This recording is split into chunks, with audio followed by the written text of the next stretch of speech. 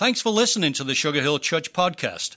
To hear more sermons and to find out more about our church, please visit sugarhillchurch.com. We are so glad that you're here. Let's just give the Lord a hand again and just thank Him for what He's up to. And have y'all enjoyed this morning? Hasn't it been good to worship together and celebrate? Yeah. Well, this morning we're continuing our series called Rescue. And if you've been here, you know that we've been looking in the book of Exodus and specifically at the life of Moses, where here's a guy that was in the backside of nowhere, in the middle of nothing, sort of doing life as normal, where most of us live, where he has a family, he's got a day job, and he's sort of gotten into this routine. In the middle of that moment, God shows up and God places a call on his life, and he says to Moses, he says, I want you to go back to Egypt. I want you to go back to where your people are in slavery, and I want you to be the rescuer. And what a powerful couple weeks it's been, as Pastor Chuck started that series by saying, before God can use a life, he's got to own that life. And it's this firm belief in this room this morning that God is calling many men and women to step up and to say, I want to join God, that God wants to use me in my home and my family in Gwinnett County to rescue people that are in darkness and bring them into light. And so if you haven't been here for the series, I'd invite you to go to our website, sugarhillchurch.com, and click on resources and listen to some of the back messages to catch you up. But this morning, if you have your Bibles, I want to invite you to turn to Exodus chapter 24. Exodus chapter 24. One of the things I love about what Pastor Hector said is that idea that there was a moment where his relationship with his son changed. His relationship with his son changed.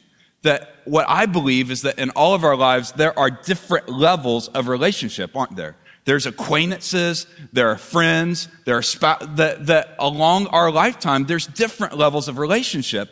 And in Exodus chapter 24, we see a physical reminder of that. In Exodus chapter 24, there's a mountain called Mount Sinai where God invites his people to gather together, and then God invites some of the people to get even closer to him.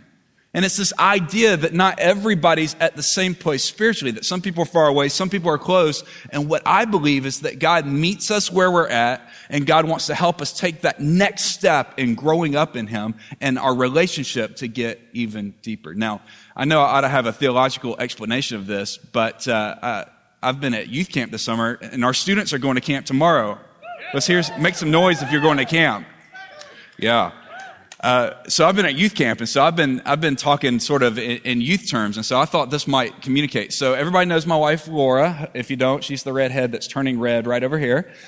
And when we first, just over 4 years ago, we met, and just over 4 years ago, we started dating. And when we first went out, our relationship was sort of at one level. It was, hey, I like her. I really respect her. I like her, but I didn't, when you first start dating, it's a little formal, isn't it? You don't know exactly how is she into me as much as I'm into her and all of this. And so I'll never forget those first couple of dates. I'd pick her up. She lived at her grandparents' house at that point. And so I'd drive about 40 minutes to pick her up. And in my car, there's the armrest between the front seats. Do y'all have the armrest between your front seats? Do y'all have that? And so we're riding along, and occasionally both of our arms would be on the armrest at the same time. Isn't that sweet? And so you know what a guy's thinking? The guy's thinking, well, let me just sort of bump my elbow against hers and see if it stays. Now, ladies, I shouldn't even be saying this on a Sunday morning. I'm giving up some of our secrets right now, so just plug your ears for a second. But what happened is we'd be riding along, and my elbow would accidentally bump hers, and then my heart would go, cocoon, cocoon, cocoon. Have y'all experienced that? Any other guys experienced that? Not afraid to admit that. And so then I would just sort of accidentally bump it again. And then there came a point in our relationship, we'd gone out a few times, where our full forearms were touching side by side. Cha-ching, cha-ching, cha-ching. And as a guy, we're really scared on the inside. Maybe some of you guys have more confidence than I have, but I'm sitting there, I'm still trying to figure out, does she really like me? All this kind of stuff. And my pinky can't take the excitement any longer. Do you know what I'm talking about? Where our arms are side by side and my pinky's like, hello, over there. I know it's not theological, but my pinky's just sort of on this rescue mission of its own. It's like, hello over there. And then my hand slowly goes up. And finally, after an hour in the car driving to dinner or something, finally I'm holding her hand, and that's right when we pull into the restaurant. And I'm thinking, we got to go on another date, So there's different levels of relationship, aren't there? There's different levels where you start far off, and then the longer you know somebody, the better you know them. Well, here's what I want to say to all of us this morning, is that you can know God as well as you want to. Now, I heard that when I was a teenager, when I went to camp. I heard somebody get up and say, you can come as close to God as you want to. And honestly, when I first heard that, it didn't sound quite right. It sounded a bit, honestly, scandalous for somebody to say, you can be as close to God as you want to be. And so for a while, I theologically, I'm like, does that even work out? Does that even make sense? And inside of me, there's this tension. And what that did inside of me is it created a desire to know him more. Have you ever had that kind of moment where you got to know somebody? Maybe you met them briefly. Maybe you saw them in the hallway, or maybe you met them at work, and there's something about them that was engaging, something about them that caused you to want to pull in closer, to ask more questions. Well, I experienced that in my relationship with God, where what happened inside of me, in the middle of me trying to figure, is this true? Try to figure that out, there was this idea planted inside of me not to settle. And in Exodus chapter 24, we see a physical reminder of that. We see this mountain, and God, and this is a sermon in and of itself, God comes down to that mountain to meet with his people. And I think that's amazing. I mean, all other religions are talking about how can you work your way up to God. Well, in the Bible, God comes down to meet with us. He says, I'm accessible, I'm open, you can have a relationship with me. And then what happens in Exodus 24 is you see 3 different levels of relationship.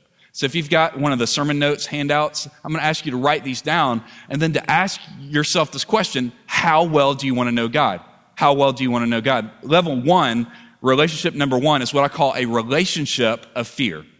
A relationship of fear. So here's what it says in Exodus 24, verse 1.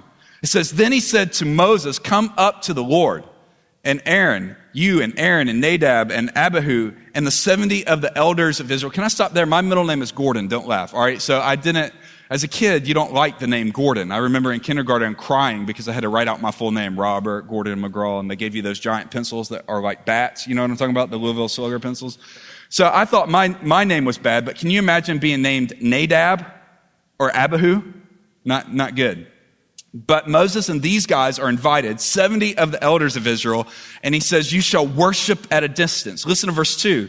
Moses alone, however, shall come near to the Lord, but they shall not come near, nor shall the people come up with him. And so what begins to happen is you begin to see the people physically divide.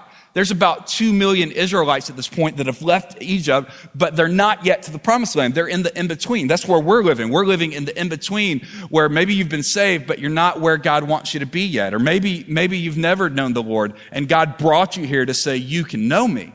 And so what begins to happen is physically you see the people sort of group up. And listen to what it says at the end of this chapter, down at verse 17. As Moses goes up, and everybody else is at the bottom. Listen to what it says. And to the eyes of the Son of Israel, the appearance of the glory of the Lord was like a consuming fire. It's like a consuming fire. This is what I call a relationship of fear.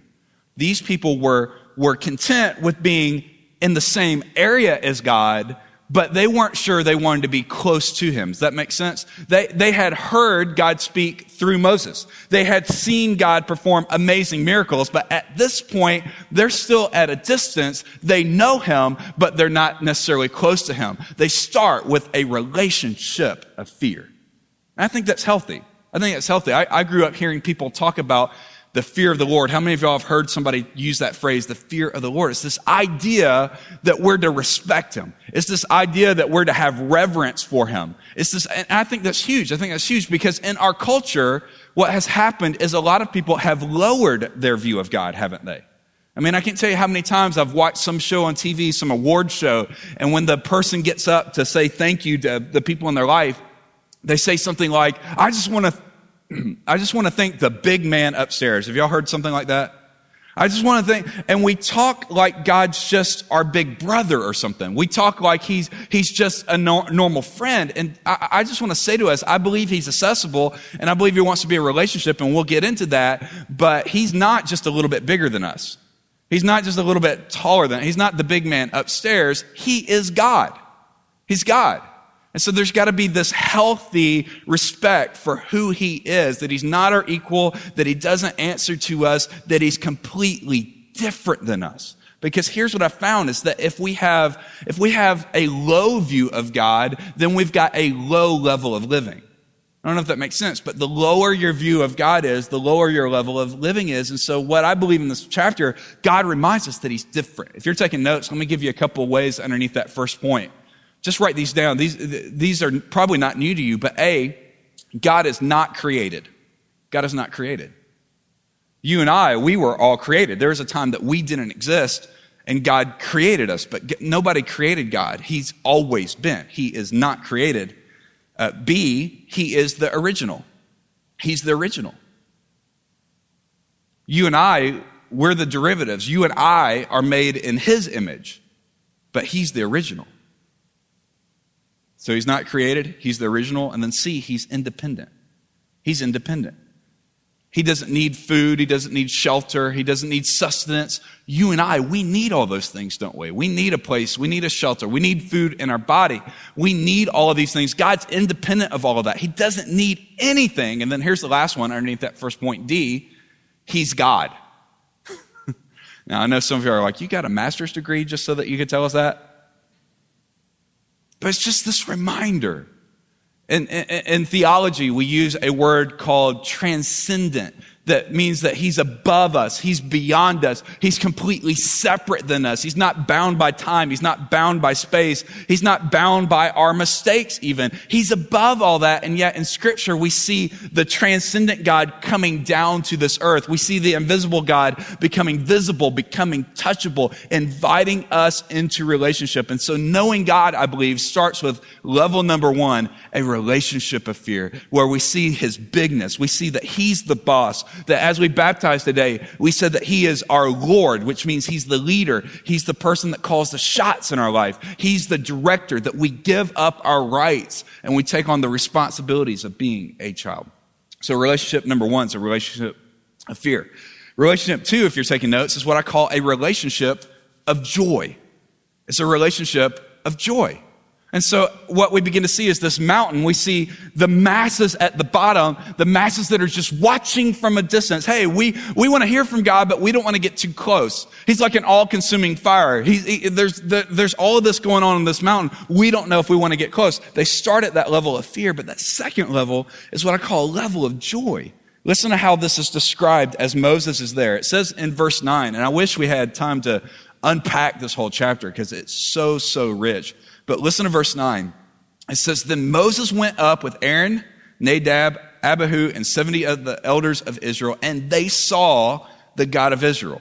And so they come about halfway up the mountain. So they're not settling at fear. They're not settling at being mere spectators watching from a distance. They're going halfway up the mountain. And listen to what this says in verse 10.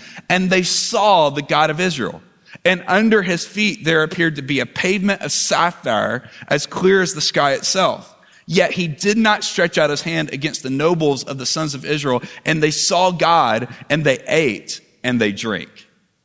I don't know how that sits with you, but I find that verse rather amazing. I mean, here are these guys, for many of them, they've only seen the judgment of God. For many of them, they've seen God dole out plague after plague to Egypt and to Pharaoh. They've seen God part the Red Sea. They saw God cause the Red Sea to come back down over the armies of Pharaoh. And so for a lot of them, that's all they've seen up close. They've seen the judgments of God.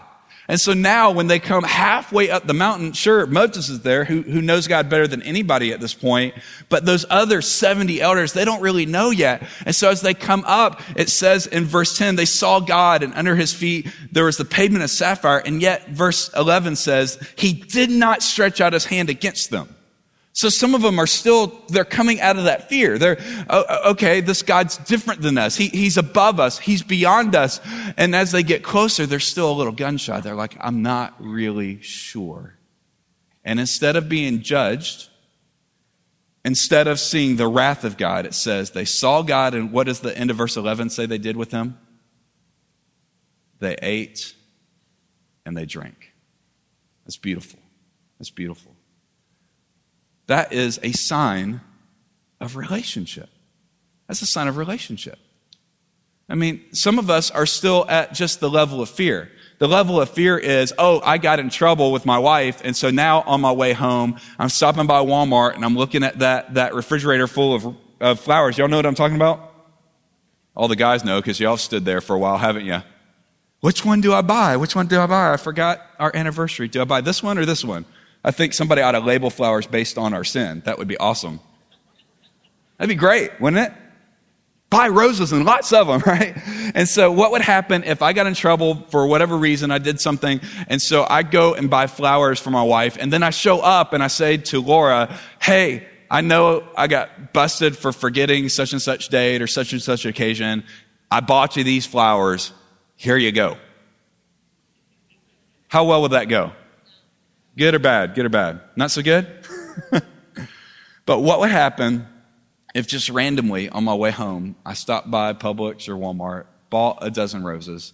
I showed up at the house, hide them behind my back, because really that's all us guys know to do. I mean, that's as creative as we get.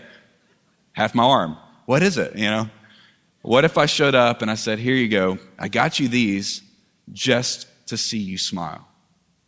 And all the ladies said, I thought you'd be there for me. How well would that go? Pretty good? Pretty good? Yeah. There's some elbows being thrown right now. That's not right. It's not right. That's the transition from fear to joy. Again, that's not very deep, but it's the best I can do is just thinking about our earthly relationships is there comes a moment that we go from fear to joy to saying, I'm not just here because I'm checking a box. I'm not just worshiping because that's what I've always done growing up in the South. There comes a moment where we have a desire to be in relationship. There comes that moment. It's sort of when we're dating, there came that moment where we talked on the phone about nothing for hours and hours and hours. Then you get to the end of the conversation and, well, I guess we ought to go to bed. I guess we better say goodbye. Well, you first. No, you first. You first. You first. Have y'all had those? Y'all remember those days? There comes that moment where it's joyful, but it doesn't stop there. If you're taking notes underneath that second point, let me just give you just some quick takeaways on that. The way that my relationship with Laura grew is by spending time, by communicating, by learning her heart and her hearing my heart. Well, the same thing is true with our Heavenly Father. We've got to spend time with Him. That if we're going to move from fear to joy, it really is the amount of time that we spend with Him. And so let me just give you a couple of things underneath that second point. A, pick a place. Pick a place to meet with Him. Pick a place to meet with Him. In our house, we've got sort of a formal sitting room. Often I'll get up and I'll see Laura in that room. That's her place. For me, it's usually a brown chair in our living room or at my desk at home. But I would say pick a place that you know that a certain time of day you're going to be there and you're going to be ready to speak and spend time with God. So pick a place, and then B, underneath that, come prepared. Come prepared. We need to come ready. We need to come saying, God, I want to hear from you today. I don't want to just sit here and I don't want to just look at words on a page and not get anything from it. But God, I want to hear from you. To come prepared means that I usually start my time with the Lord each day just confessing any sin that I know and just asking God, is there something in our relationship I need to hand over to you? So A, pick a place. B, come prepared. And then C, have a Bible with you. Have a Bible with you. I know that many of you have portions of Scripture memorized, and many of you have devotional books, and those are great. I mean, Pastor Chuck's given us a great resource in the prayer journal that we have, and as we're marching through the New Testament, I would encourage you to have a copy of God's Word with you and spend time in it every single day. For me, what I've found is that if that time isn't long enough, it takes me a while to dive in. I don't know if you're the same way, but it takes a few minutes for my mind to calm down, to silent, and to be able to hear. So I'd say try to block out at least 30 minutes so that you have some time to sit. You have some time to just be silent, to pray, and then dive into God's Word. If you don't have a reading plan and you've got one of our one-year devotionals, I'd encourage you, follow the reading plan. Every single week of this year, we're challenging our church to read through the New Testament. And our reading plan is on our online bulletin, so check that out if you don't have a place to start. But I would say pick a book of the Bible and read through it systematically, chapter by chapter by chapter. And then here's the last thing, D, I would encourage you to have something to write on with you, a notebook of some sort. Because if we really believe this is God's word and we really believe that God wants to speak to us, then I want to be ready to write down whatever he says. I want to be ready to write down whatever he says. So if you ever look at my Bible, there's highlights, there's underlines, there's notes in the margin, because I want to record what God has said in my life. I'm telling you, it's so powerful. Our small group that meets on Monday nights, we keep a prayer journal, and it's so powerful to be able to look back and to see the hand of God and to see how he's answered. So it starts with a relationship of fear. It leads to a relationship of joy. And then here's the last level. Here's what I'll close with. A relationship of sacrifice. A relationship of sacrifice. Listen to what happens. So they come halfway up. They get to spend time with God. Well, if you want to have that kind of relationship with God, you've got to spend time with him every single day. Well, Bobby, what do you mean by every single day? I mean every single day. Well, what about the weekends? Every single day. What about July the 4th? Every single day. That we would build that into our DNA. But listen to what happens in verse 12. It says, now the Lord said to Moses, come up to me on the mountain and remain there, and I will give you the stone tablets with the law of the commandment which I've written for their instruction. Verse 13, so Moses arose with Joshua his servant, and Moses went up to the mountain of God. Verse 15, then Moses went up to the mountain of God, and the cloud covered the mountain. Now, he's 80 years old at this point. He doesn't just go up the mountain one time. If you closely study Exodus, he goes up and down the mountain at least 7 times. At least 7 times. Verse 15, it says, then he went up to the cloud covered. Verse 16, and the glory of the Lord rested on Mount Sinai, and the cloud covered it for 6 days. And on the 7th day, he called to Moses from the midst of the camp. Fast forward over to verse 18. It says, and Moses entered the midst of the cloud, and he went up to the mountain, and Moses was on the mountain for how many days? What's your Bible say? For 40 days. For 40 days and 40 nights. Think about that. There are some people that are at the base of the mountain. They're getting distracted. They're like, where's this Moses guy gone? Where is he at? Some people went halfway up the mountain. They shared a meal with God, which I think is pretty incredible. But Moses didn't stop there. Moses didn't stop there. God calls him up, and Moses spends 40 days and 40 nights at the top of the mountain. There's no mention of food. There's no mention of comfort. In fact, Mount Sinai is granite. So there's no little comfortable place to stay. It's, I want to be near God. That's sacrifice. That's sacrifice. For us to go up in our relationship with God, it means there's going to be some things that we have to give up in our life. The closer we get, the more God shines his light into our heart, and he begins to show us areas of our life that we need to surrender to him, areas of our lives that we've got to hand over to him. I've got written in my notes that anytime we go up, when we have to give up, sometimes it's about denying ourselves. It really is. That there comes a moment where we quit holding on to our preferences and we begin to say, God, not my will, but yours be done. We begin to say, God, what areas of my life have I been stubborn? What areas of my life have I been holding on to? Bitterness, jealousy, greed, anger, lust, pride, whatever those things may be, that as he x-rays our hearts, we would say, I want to deny myself and surrender those for you. Another thing that he calls us to do is to take risk for him. That for Moses, as he's living in comfort in the middle of Midian, God says, I want you to leave comfort and I want you to go back into slavery. I want you to go back into the darkness. And when you go back, you're not just going to hang out and say, hey, how's everybody doing? Your job is to go back into Egypt and pull people out of darkness, to rescue them. That God's dream was never for us just to gather in a building and to say, well, I know him, bless God, and then just live disconnected the rest of the week. There's a reason why God brought us to Gwinnett County. There's a reason why you live here. There's a reason why you're part of this church this day and age. I believe it's God's raising up Moses in this room to say, I want you to reach to those that are in darkness. Maybe they're not enslaved to Pharaoh, but they're enslaved to their sin. They're enslaved to darkness. And God is calling us to leave this place every single week and to live this out among the people around us and to share the light of Christ to their dark situations, to rescue Gwinnett. So for us to do that, we have to deny ourselves. For us to do that, we have to take risk for him. And there comes a moment that as we're doing that we're going to have some prices to pay. Anytime God calls us out of our comfort zone. See, a lot of times we want it easy, don't we? Hey, I want to go up without giving up. And I'm telling you, anytime you go that deep in a relationship, there are some sacrifices involved. Some sacrifices involved. In fact, when I was thinking about this week, I was reminded last night, my in-laws are here, my brother-in-law's here, and last night we got to celebrate with Laura's grandparents their 60th wedding anniversary. Think about that. Isn't that awesome? 60 years. 60 years. Man, it caused me to remember back on that day that I asked Laura to marry me. In fact, Matthew Suddeth got engaged this week, and so he knows this moment well. But there comes a moment, I hope that's public knowledge. Uh-oh, that's a bad preacher announcement right there. I'm in trouble.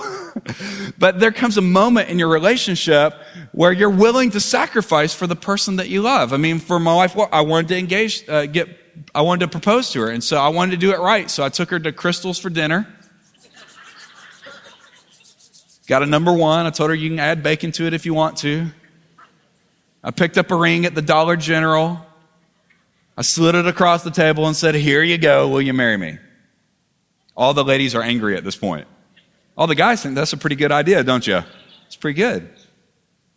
No. What I did 4 years ago, a little over 4 years ago, flew up to Michigan, hung out with Laura's parents, awesome people, tried to figure out how do you break the ice and talk to future father-in-law to ask if he will be a future father-in-law, you know what I'm saying? And finally having that conversation, flying back home, saving, shopping, getting on Google, finding out that there's 4 C's you look for when you buy a ring. Y'all remember these? Cut, color, clarity, and carat. And so start doing the shopping. Finally get to the day. I thought I'm going to wait a couple months, but any guy knows once you buy the ring, it's burning a hole in your pocket. Isn't that true, Matthew? It's like burning a hole in your pocket. Can't talk. And so finally we went to a little spot up at Lake Lanier's Island, and we're sitting there, and I gave her this book full of pictures of our year and a half of dating, basically. And in the book, I have this silly little script in there. The boy liked the girl. The boy loved the girl. They dreamed of life together. And then at the end, I pulled out a ring and got down on one knee and asked her to marry me. That's twice. That's pretty good. That's twice. And she said, yes. She said, yes. And Diane Moffey, who was just taking pictures up here for the baptism, was hiding in the woods taking pictures of us that whole time. She's like the engagement paparazzi. Well, let me ask you a question. Why would I fly to Michigan and try to have that conversation, which for any guy is awkward to start? Why would I do that? Why would I save money to buy her a ring that represents my commitment to her? Why would I risk losing my man card by telling you about the picture book that I made for her? Why would I do that? Because I love her. And when you love somebody, you're willing to do whatever it takes to see them smile.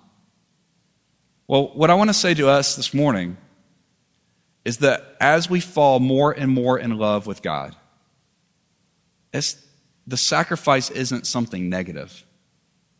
It is so worth it.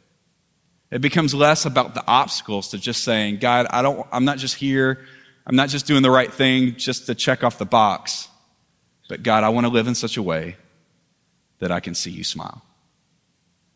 I want to live in such a way that I can see you smile.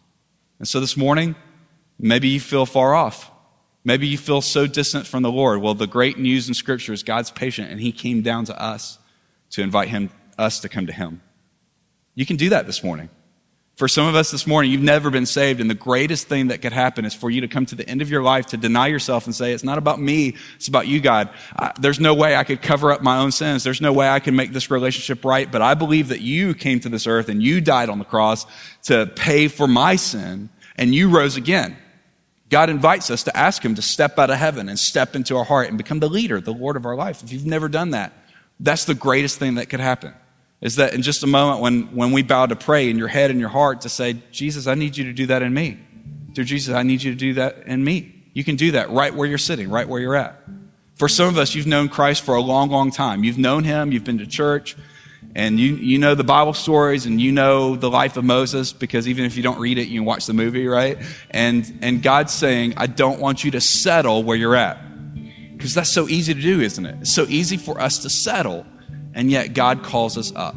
God calls us up. From a relationship of fear to a relationship of joy where we spend time with Him. to a relationship of sacrifice. Would you pray with me this morning? Would you bow your heads and close your eyes?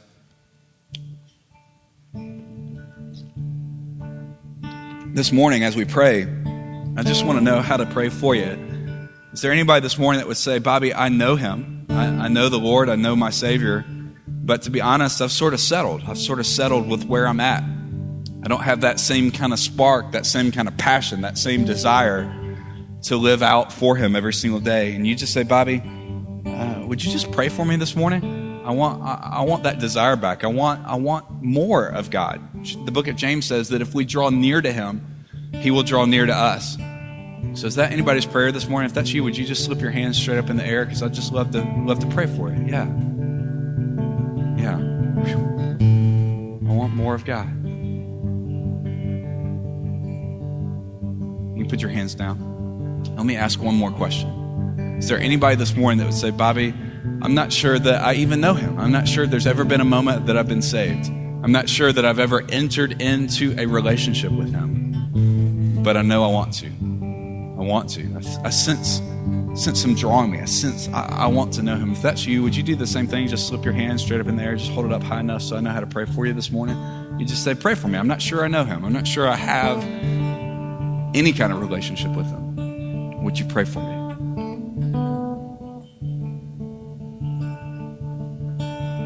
If that's you right now in your head and your heart, would you just pray this simple prayer? It's not the words that make the difference. It's what your heart believes. Would you just say, Dear Jesus, I know that I am a sinner. And I believe that my sin separates me from you. You can just say that in your head, in your heart, in your own words. I know my sin separates me from you. But as best as I know how, I ask you to forgive me and help me to turn from that sin and turn to you. Just tell him that.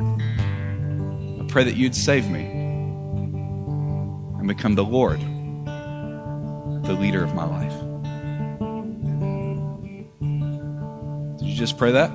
If you prayed that for the very first time, would you just say, thank you, Lord. Thank you for saving me. If you prayed that for the very first time right after the service is over, I'm going to invite you to just pop by the hospitality room and just tell me that. I'd love to celebrate that with you. I'd love to help you get plugged into a place where you can grow and know more. If you're a believer in the house this morning, would you pray this part of the prayer with me? Dear Jesus, thank you that you came down so that we could come up. Thank you for your invitation to know you. Help me to know you more. Help me to know you more. Father, I just say thank you that we can be part of a rescue mission because you first rescued us. And so I pray that today you would seal these truths deep in our heads, deep in our hearts, and help us to want more of you. And it's in Jesus' name we pray. Amen.